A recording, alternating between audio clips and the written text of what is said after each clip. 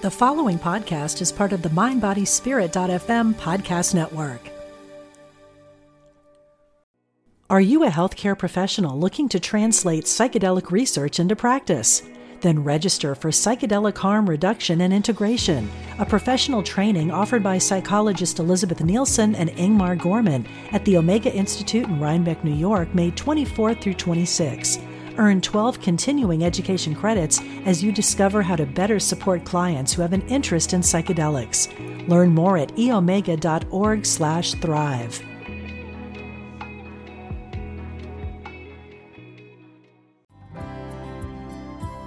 Welcome to Intuitive Connections, where spirituality and psychology meet to help you be your best and brightest self. I'm your host, Victoria Shaw, and in each episode, I'll help you to awaken your own inner wisdom, step into your power, and live a more divinely inspired life. You're here to let your inner light shine. Are you ready? Let's do this. Hello and welcome to Intuitive Connection. Today we have a guest, and it's someone I'm really excited to share with you. Our guest, Ian Haycroft, is a kinesiologist and a mentor based in Australia. Ian has international relief and business experience spanning more than 4 decades and has combined this experience with his kinesiology work over the past 20 years. Ian and his wife, Kim, raised their 6 children while living in the United States, China, New Zealand, and Australia. Ian's focus these days is to assist people in the discovery of who they really are and to bring that discovery into their everyday life. Oh, I love that last little bit. Now I'm even more excited to have you here. Ian, welcome. Thank you. Good to meet you. Yeah, likewise. And we were brought together by our mutual friend, acquaintance, Lisa McCourt. And I heard your interview on her show and I was like, can you make me an introduction? That would be a great one to have. And we've had some applied kinesiologists or different modalities on the show, but tell me and the listeners a little bit about what you do specifically. Yeah, happy to. I often describe what I do as I use the muscle testing technique of kinesiology, because I think there's probably a lot of applied kinesiologists who would say, oh, you're not really a kinesiologist. Oh, okay. Which is fine with me. It's words. Yeah. So I use a muscle testing technique to ask people's mind and bodies what's going on, right? And it's really based on a very simple idea that everything that we've ever experienced in our life, physically, chemically, emotionally, and energetically, it's all recorded. Yeah.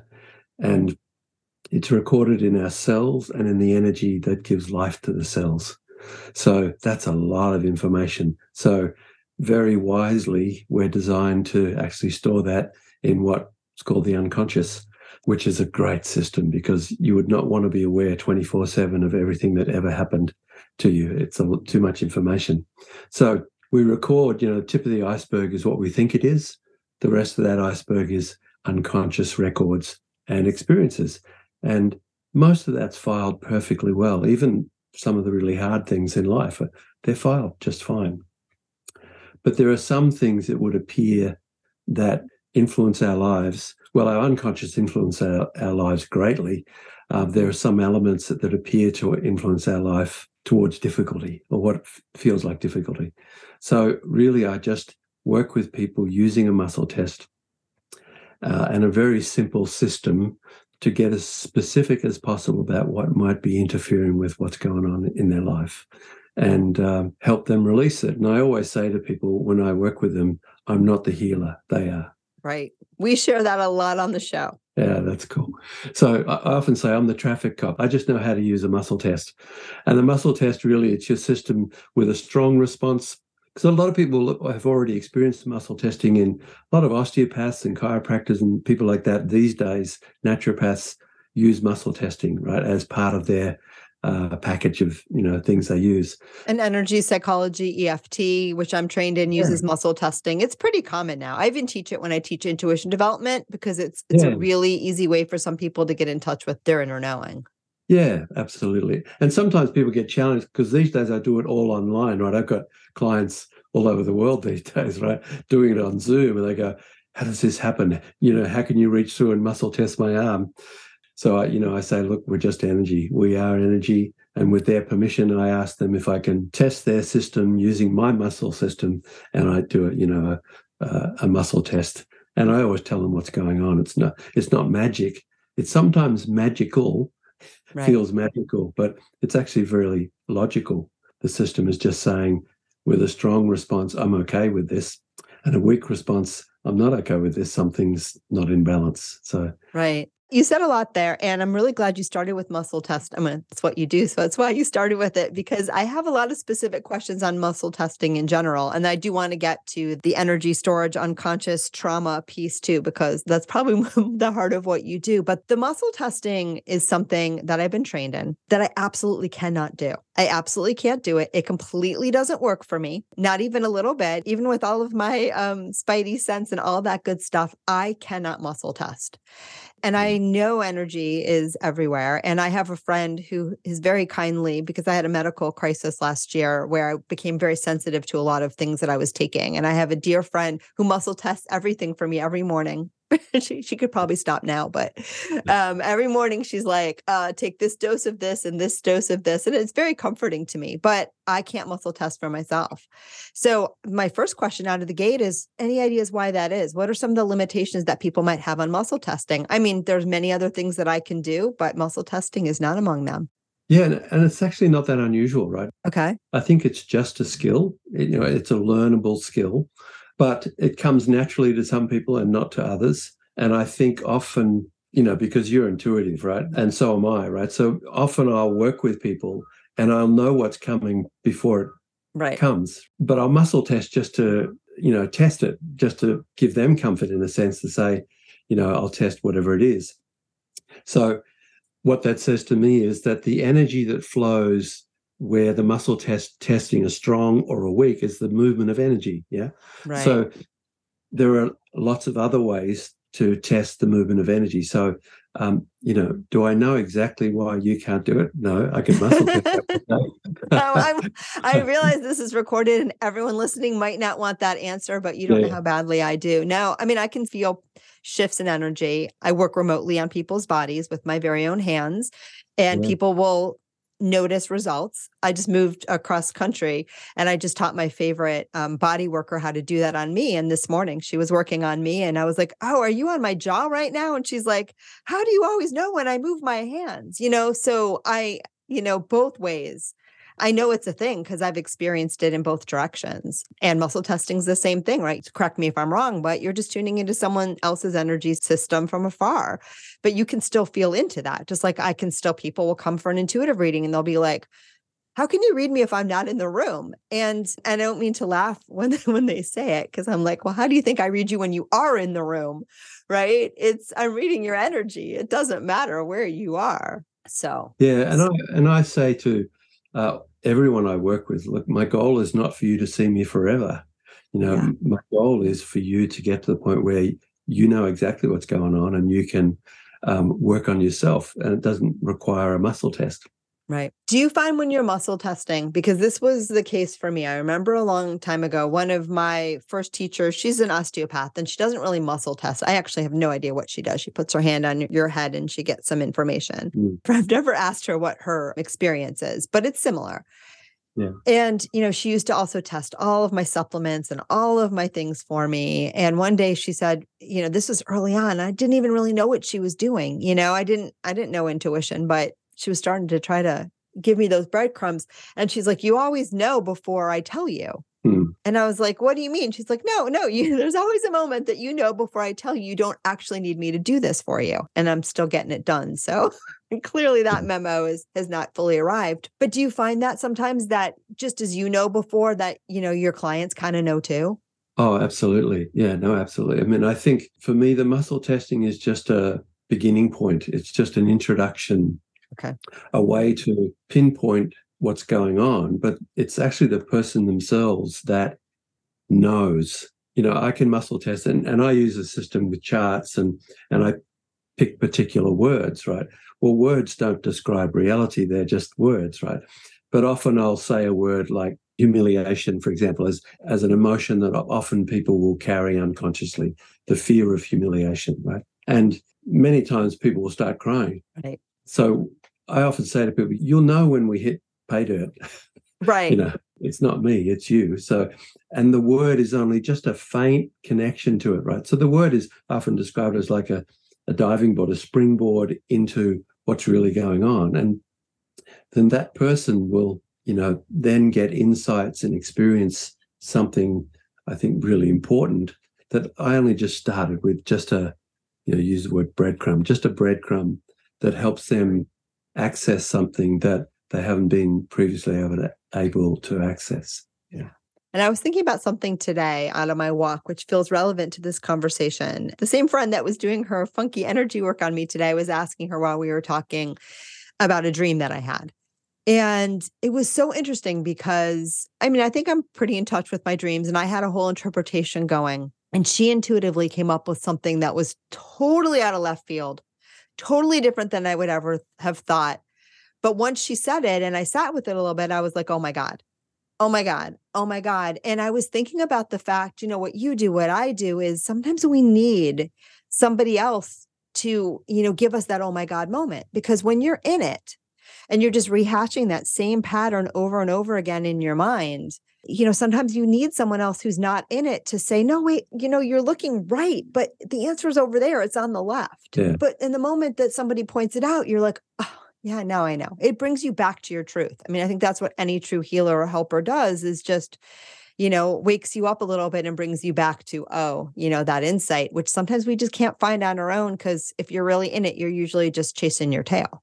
Yeah, no, absolutely. And I think, in our life, we've built a lot of stories just to cope, really. So what I would call, lots of people call the small self or the ego self, is desperately working during our lives to figure out how the heck this works, this life thing, and we have experiences that often are too hard, right? So we have to come up with some story to explain to ourselves and give us some avenue to walk down, right? And often that leads to suffering, but we're doing our best, Right. I think as people get better and better at recognizing what's a story and what's more essential, that's the key thing, right? So I feel often I'm just initially helping people to go, that's a story. See, that story, that fear that you have is based on this story, based on that experience.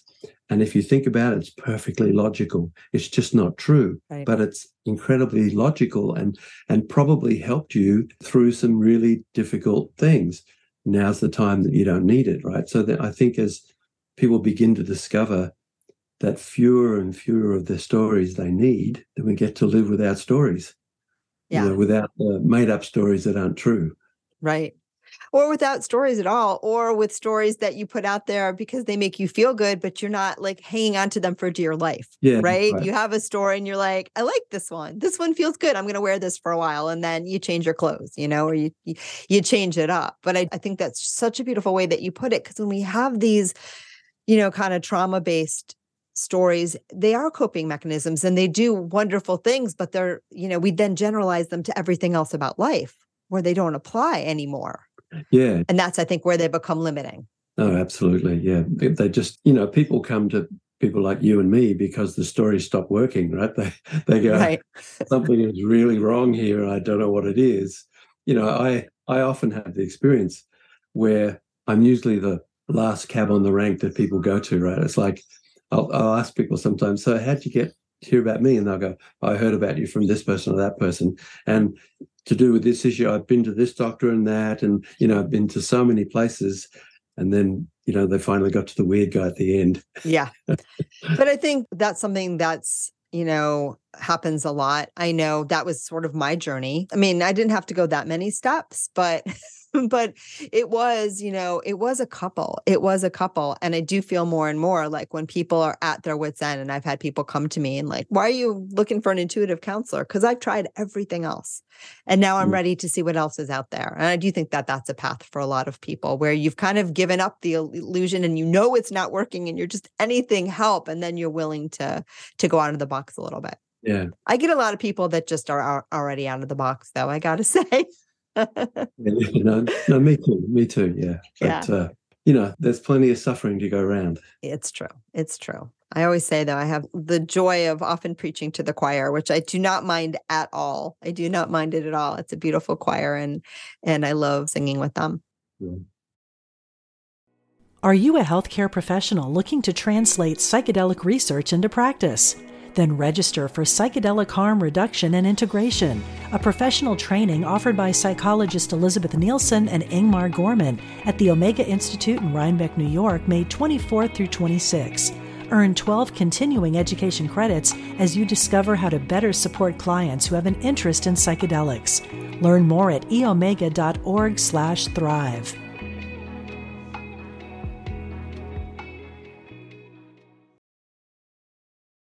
All right. All I get is, what else do you want listeners to know? We'll patch that in later, but that's the question I'm getting from my guides. Like, you have an agenda. What's the next thing you want to talk about? And I'm usually never at a loss for words, just so you know. But clearly they want to follow your plan.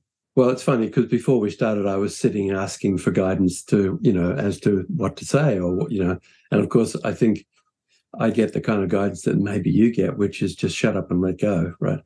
So yeah, that's just my lifestyle. That's just my lifestyle. Yeah, I do have something in the sense that, more and more these days, I feel that the most important thing for people to do in their lives is to discover who they are, to really discover who they are. And I'm just one of many possible stopping places to learn a bit more. So for me, it's not about, look at me, I'm such a great kinesiologist. It's really more, what can I do to really authentically help people see that they are divine, that they're infinite awareness, and actually that's what's really important. Because my experience is that when you really get that, when you experience that deeply, it changes everything.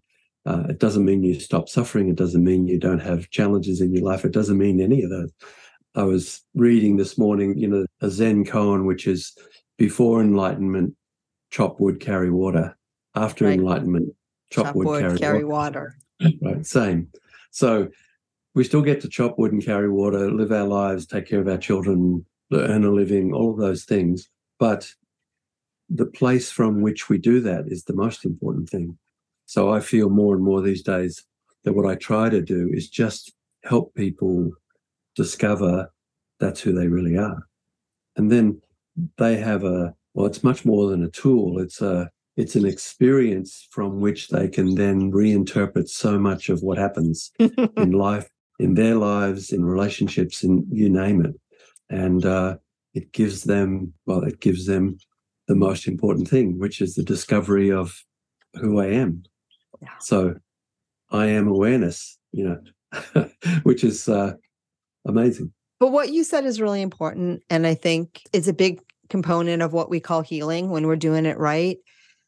When we have that expanded awareness, we understand that we're not our stories. We understand that we're not our pain. We understand that we're not our suffering. We understand all those things are part of human experience. They're just not who and what we really are.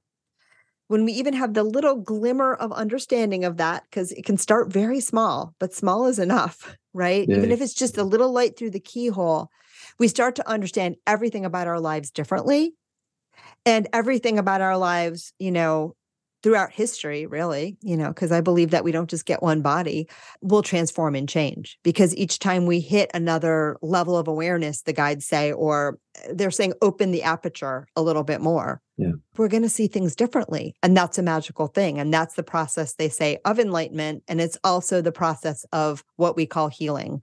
They don't love the word healing for me right now. So I always play with that. But just because healing, I think up until now, for some, definitely not for you, but for some, is this idea of fix me, I'm broken. And nothing could be further from the truth. Right? Yeah. And look at the human body, the human energy system. Nothing could be further from the truth. It's miraculous, right? You know that from what you do. It's miraculous what our bodies and our energy systems, do for us. Yeah. I mean, constant miracle, right? I mean, and yeah. I always say to the people I work with, right, there's nothing wrong with you. There's nothing wrong with the essential you. Of course, I don't mean that to mock them. I say, you're suffering. I'm not saying to you that suffering is not important, right? But you, the essential you, there's nothing wrong, right? Right. So from there, let's work on whatever this is that appearing for whatever reason it's appearing. And in the end, whether it appears to get better or not is actually not the most important thing. But that's hard to say to people because many times people are really hurting and they're stuck in something very painful. Yeah, they want to get better. Yeah. They want to feel good. Yeah, which is totally okay. But my experience is that the more that people can begin to understand who they really are, they actually begin to get better. Of course. Or they can totally reinterpret what's happening to them so that it appears to be less suffering than it has been. Exactly. Well, the interesting question is, if you could feel good exactly how you feel now, would that be okay? Yeah, yeah. And it amazes me because not everyone says yes to that. Some people, but I'm like, no, wait, maybe you feel that you're 100 pounds overweight, but if you could feel good right now, good with yourself, isn't that enough? Isn't that what you're looking for by losing 100 pounds? Yeah. Right. And that kind of gets at that paradox in that what you really want is to feel good just as you are now. And when you feel good just as you are now, and you feel good about yourself, the healing tends to take care of itself, right? It just tends to happen naturally, but that's not really what we want. Human beings have been caught but caught is actually a good word. So we'll leave them both in there, into believing that the external conditions, right, are where our happiness lies. And so we got to fix this and we got to do that and we got to tweak this and then we'll feel good. Yeah. But that's the greatest lie of humanity, right? Because the goodness can be anywhere. Yeah. I mean, if you look at our world, it's full of suffering of grasping after this and pushing that away. And, the Buddha was right? If you want to suffer, grasp onto things or push things away. Right. You just need to accept what is, right? And again, I'm always careful when I talk to people like that. I don't want them to feel like, I'm wagging my finger and say, stop doing that. Right. Yeah. Stop being attached to your pain. You should just like it. I know that's not what this, I can see the love in his eyes. That's not what you mean. And sometimes we have to love the part of ourselves that isn't loving the part of ourselves that isn't loving the part of ourselves that is not loving what's happening right now. Yeah, no, absolutely. And that's fine. That is a great place to start. That's exactly where you need to be. And if you, for a minute, forget that, then you love the part of yourself that forgot. Yeah, yeah. No, there's so many examples, right? I mean, I often work with people who are desperately looking for the one who will love them, who they can spend their life, which is beautiful. And I think we're absolutely designed to do that. But I lived in the States for 20 years, and it's a saying in the States that is not used in Australia, right? Which is we get it ass backwards, right? Which is it's like, I need to find somebody who's going to make me feel loved. It's totally backwards, right? No, I need to recognize that I am love, and then let's see who we attract. Yeah, exactly. But again, easy to say. Of course, it needs to be said, but it also, I think, part of what's important is to allow people to experience that, right? Because as people begin to experience more that they are love, actually, they don't need to hunt for it anywhere. It's actually the absolute essence of who they are, right? But again, to someone who's not experiencing that just sounds like, a really poorly designed Hallmark card, right? Yeah. You are love itself. Yes. Yeah, no, it's true. Ka-ching, pay your money. You are love yourself, right? It takes, we've got to work towards so that people can actually experience it. And when people do experience it, as you say, sometimes it's just a glimpse through the mirror or a glimpse through the window, right? Right. But that glimpse, it doesn't let you go. It doesn't let you go. And it keeps expanding because you have the glimpse and once you know it, it feels like you don't unlearn that. You may forget it. You might pretend like it didn't happen, but it's there. It's there forever. And if you keep focusing on it and letting it be there, it will expand. It will expand and it will never go away. I have a teacher and she always says, like, enlightenment doesn't work backwards. Like each step you take, you can't unenlighten yourself. And sometimes I'm like, really? Because I've seen people. It sure looks like they are, but they're not. They may be living a little more in ego, but the seed can't be unplanted. It can't be unplanted. And usually once we plant that seed, it takes fruition. It just does, Yeah. Yeah. No, I really love David Hawkins' work and writings, right? In one of his talks, he said, God has a fishing rod and you're hooked and you're being reeled in. It's inevitable. You will become totally awake. It's absolutely impossible not to be. So give up. Yeah. And in fact, it's already happened. You're just not aware of it yet. But Yeah. just so you know, you were born awake and you're going to die awake and everything in between. It's just, you just haven't opened your eyes all the way yet. That's right. But so the Borg were right? Resistance is futile. Yeah. Yeah. It's coming. It's here. Yeah. No, I love that. All right. I'm getting a prompt to shift the nuts and bolts of your work, mostly because I'm curious, but also because when I tune into your energy and I kind of see you talking, the image that I have, and I don't have any clue what you do, so you'll have to explain this to me if I'm even what I'm picking up. But it's almost like, and I don't know if you do this on purpose, it's almost like you have your fingers in people's energy fields. Does that resonate with you when I'm talking about? Or are the guides showing me something that you do that you don't know that you do? That's always possible. Right. I trust them.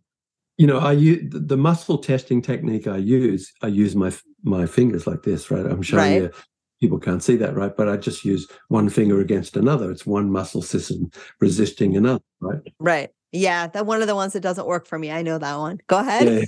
Yeah. I've tried them all. I use that, right? And it is testing people's energy, right? So, and I do say to people, even if I'm talking to someone in California, right? Well, distance is just a concept, right?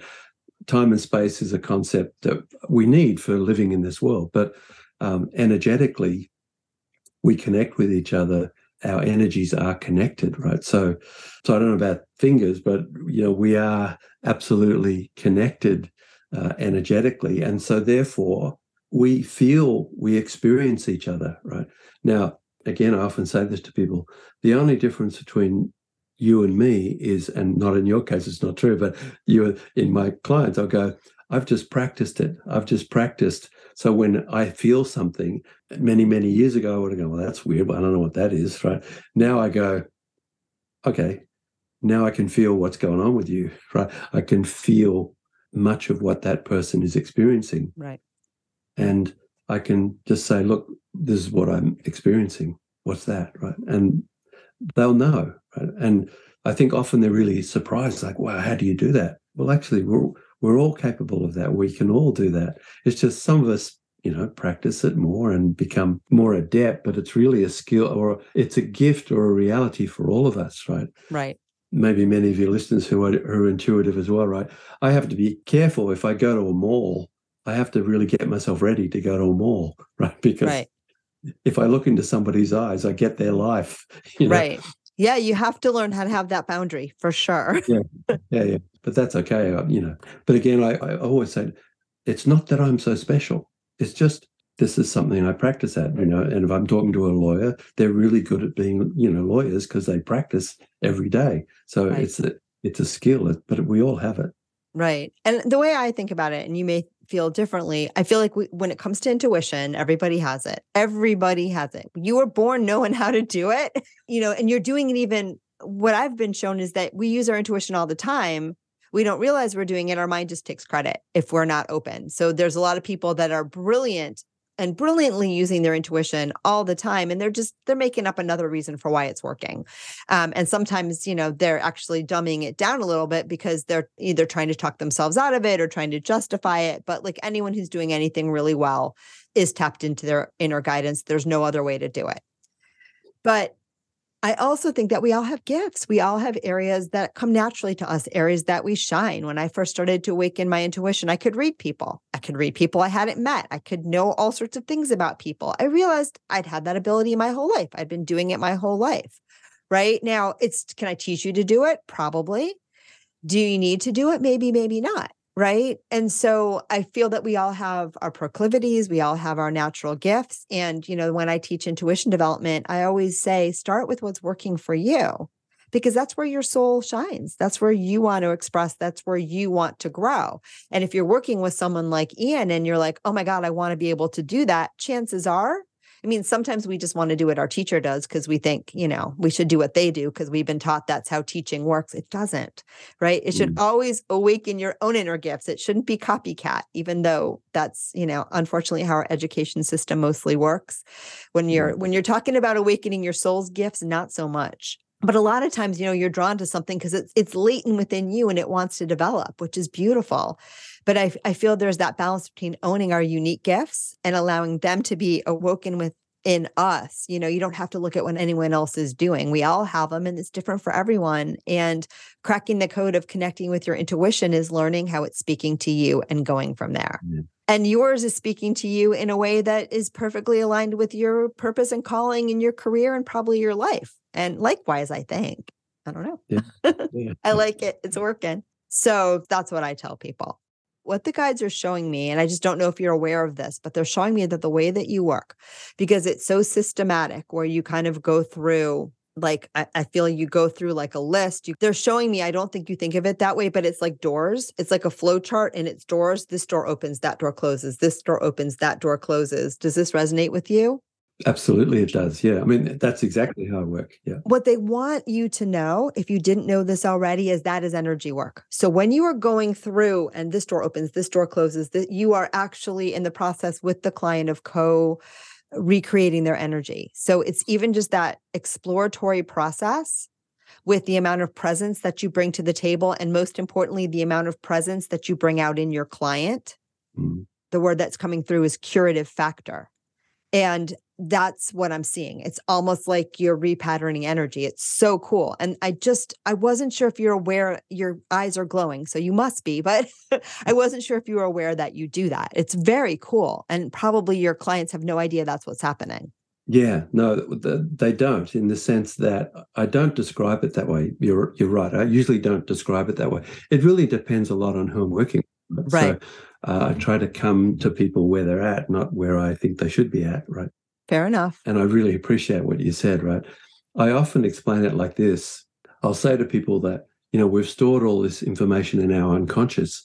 Our unconscious is our best friend, just trying to protect us, right? And so I say, look, I might know all kinds of things about you and be psychic and say, simsalabim, here's what's going on. And their unconscious is going, who the hell are you? Right. Why would I let anything go in front of you? Right. So what I do with the system that you just described is I get more and more, using the muscle test, use just a bunch of charts and get very, very specific.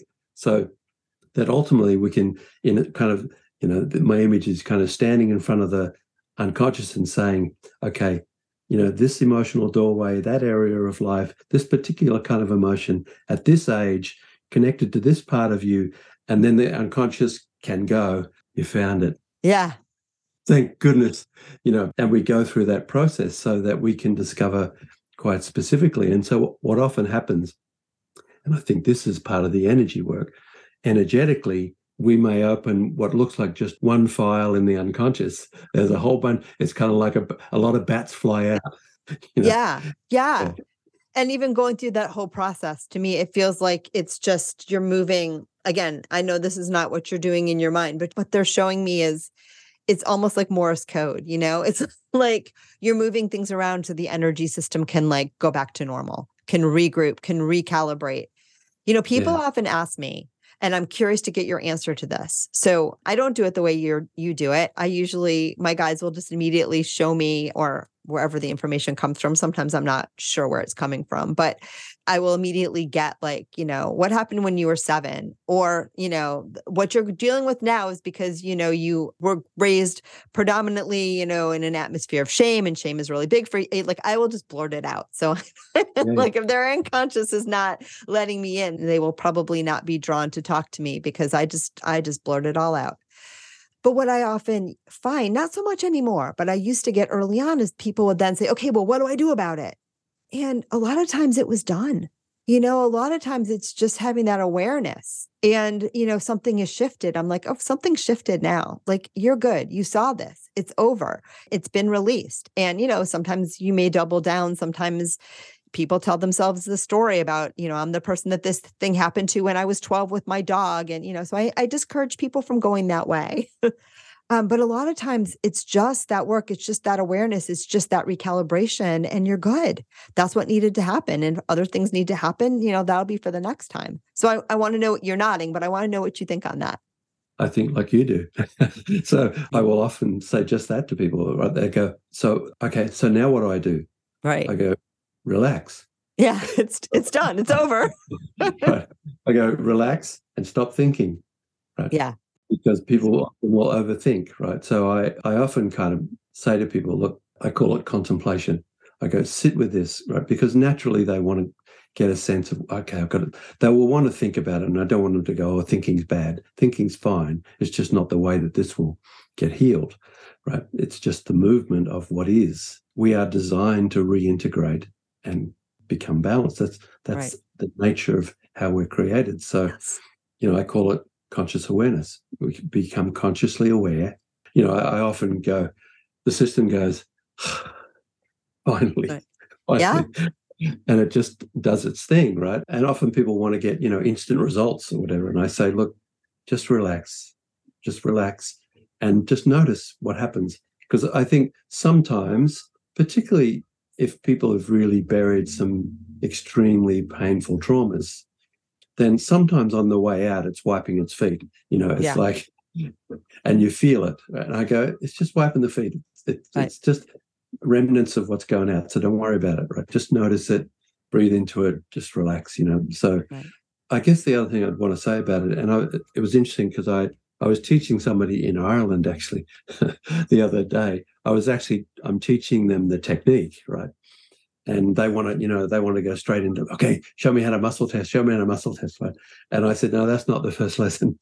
The first lesson is become love. Right.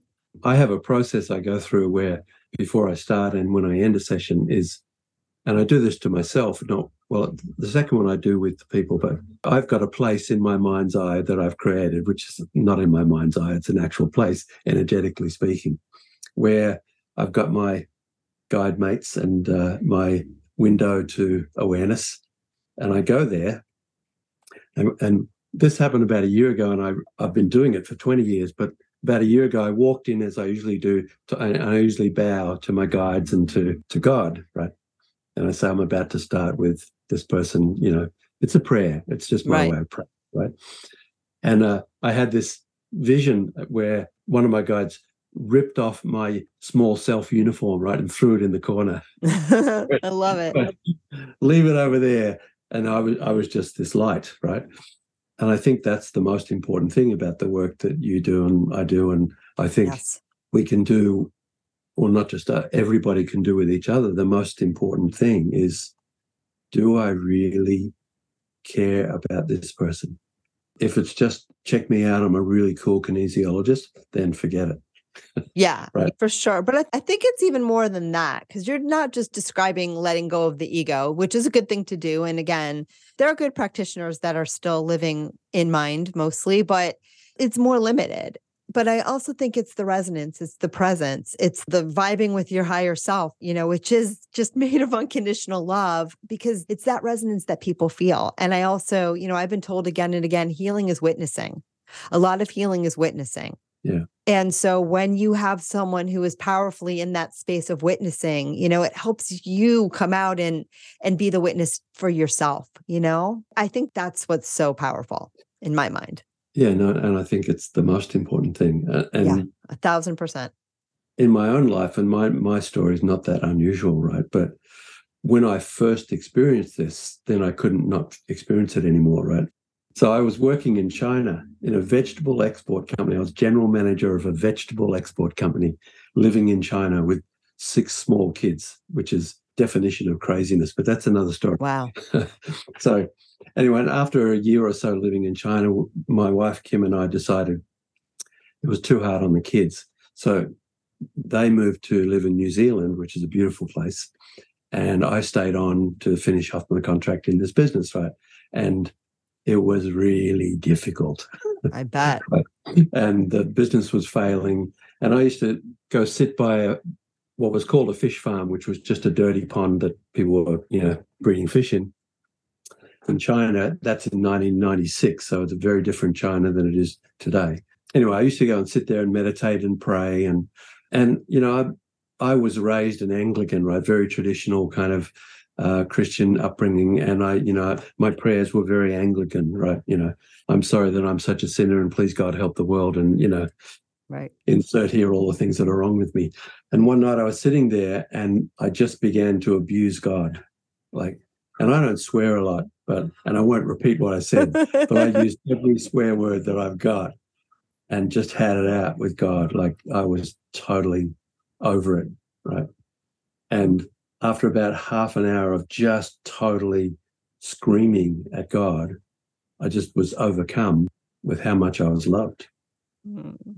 Right. And I had this experience, kind of God saying to me, finally. It's like, so finally you asked for the real deal. Finally you got honest. Right. Wow. And I had that experience that changed my life, actually, right? Because I could not see, every time I see a human, I see how much they're loved. That's beautiful. So that's how I ended up here. It's scary in the beginning. It was like, oh my God, I can't see anybody the same anymore, right? Particularly early on, I'd meet people and burst into tears, It's like, okay, who's the weird guy who shakes hands and bursts into tears, Because you felt the overwhelming about how much they were loved. Yeah, exactly. Right. So that's the real healing. Absolutely. 1,000 million jillion %. I know that's not possible, but I have my own math. Yeah, that's it. That's the whole deal. And if you get a glimpse of that, if you are in the resonance with that for only a moment, it'll change everything. And everything else is just the icing on the cake. And I like the icing too, even though I can't muscle test, but I still like it. Yeah. No, because I think we're meant to enjoy being healed and we're meant to enjoy being humans, right? So yeah. So it's all about knowing how loved you are. I think that is the beginning and the end and the middle and all of the everything. Oh, this has been so much fun. I'm mindful of time and sad to see it passing because I have so many more questions. So I say this every single time, but we'll probably have to do this again, or at least continue our conversation another time. I'd love that. But I ask everybody on the show, how do you experience your intuition? I think a few different ways, but the main way is I feel it. And some people say, what, do you feel it physically? I don't actually feel it physically. I just feel something about that person or about what's going on or any given situation. I feel something, right? And as I began to trust that, then you said before, because often our ego mind will want to take ownership of that, right? I'm feeling this, I get an insight, and the ego wants to go, check me out, I've figured it out, right? So I've got better at kind of setting that aside and going, what is that? And usually it involves a pause, right? I pause and stuff comes, right? Information comes, and then I just share it with people, if I'm in a situation to share it, with a client. Right. But it'll happen all kinds of places where it's not appropriate to share it, right? So I won't. Right. But yeah, that's a sense of understanding. Yeah. I love that. It's beautiful. When I had my very first intuition development class, I'm such a kinesthetic knower. So I feel energy moving. Like we talked about, I could feel Heather working on my jaw this morning, but sometimes I just feel energy moving, right? You can feel the shift. You can feel when someone's telling the truth and when they're not.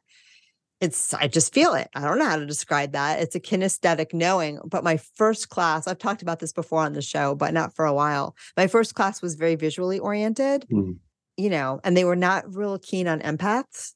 So they would always be like, get out of their emotions. It's not about it. I'm like, but that's not the kind of feeling I mean.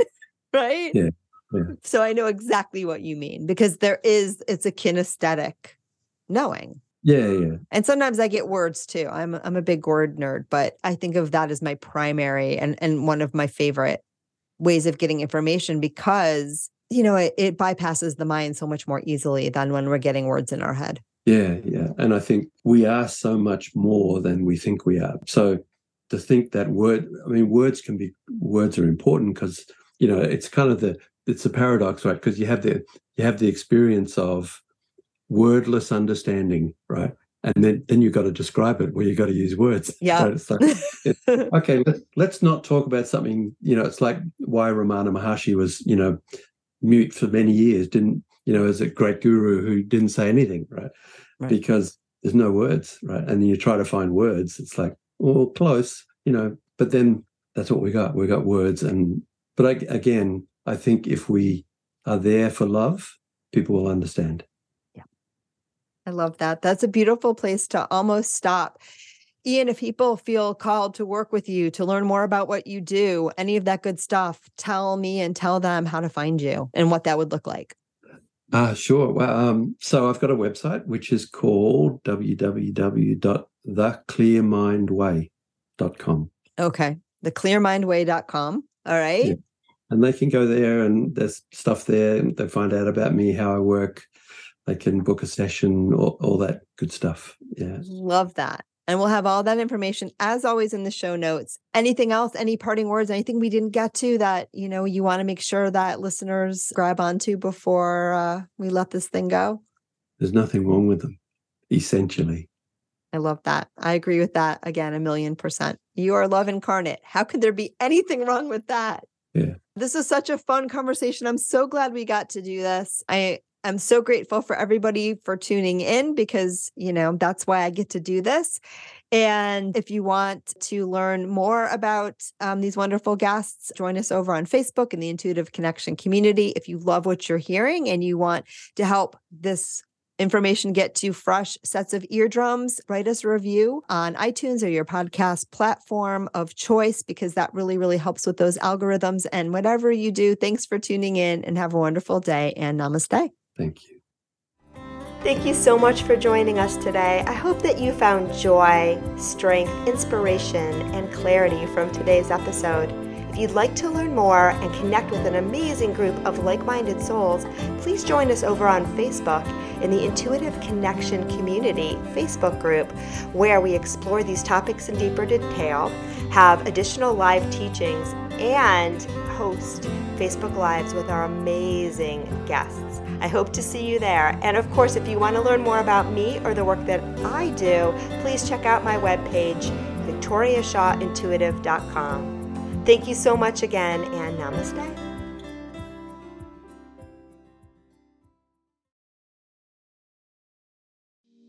We talk to the animals, and we know you can too. On the Animal Communication Podcast, hosted by the three of us, myself, Julie Hiert, Karen Dudley-Smith, and Meredith Tollison, we will show you how to deepen your relationship with your beloved animal companions, whether they're alive or in spirit. As soul-level animal communicators, we explain the process and explore topics such as health, behavior, and play, all from the animal's perspective. So subscribe and follow us on Apple, Spotify, and listen as part of the mindbodyspirit.fm podcast network.